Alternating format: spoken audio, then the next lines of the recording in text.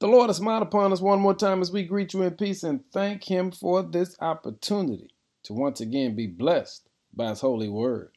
Our word for the day is closer.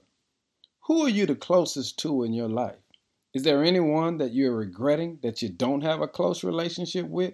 Because in life, there are times we're trying to get close to people and things that has nothing to do with God's purpose for our lives. In James chapter 1, verse 8 says, "Come close to God, and God will come close to you."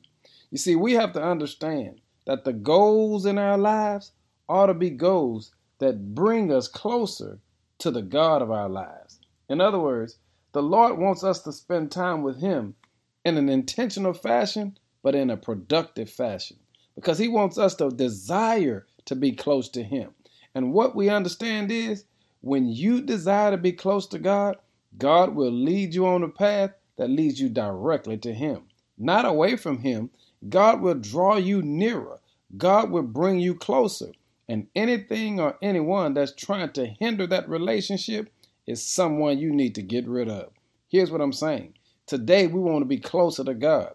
Today, we want to draw nearer to God.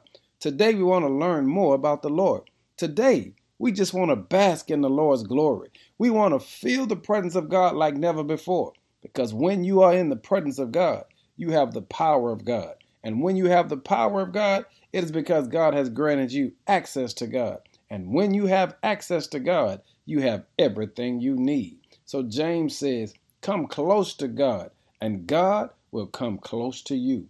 Hey, family, today is about being closer. Hey, Lord, here I am. Draw me nearer unto you. In Jesus' name, amen.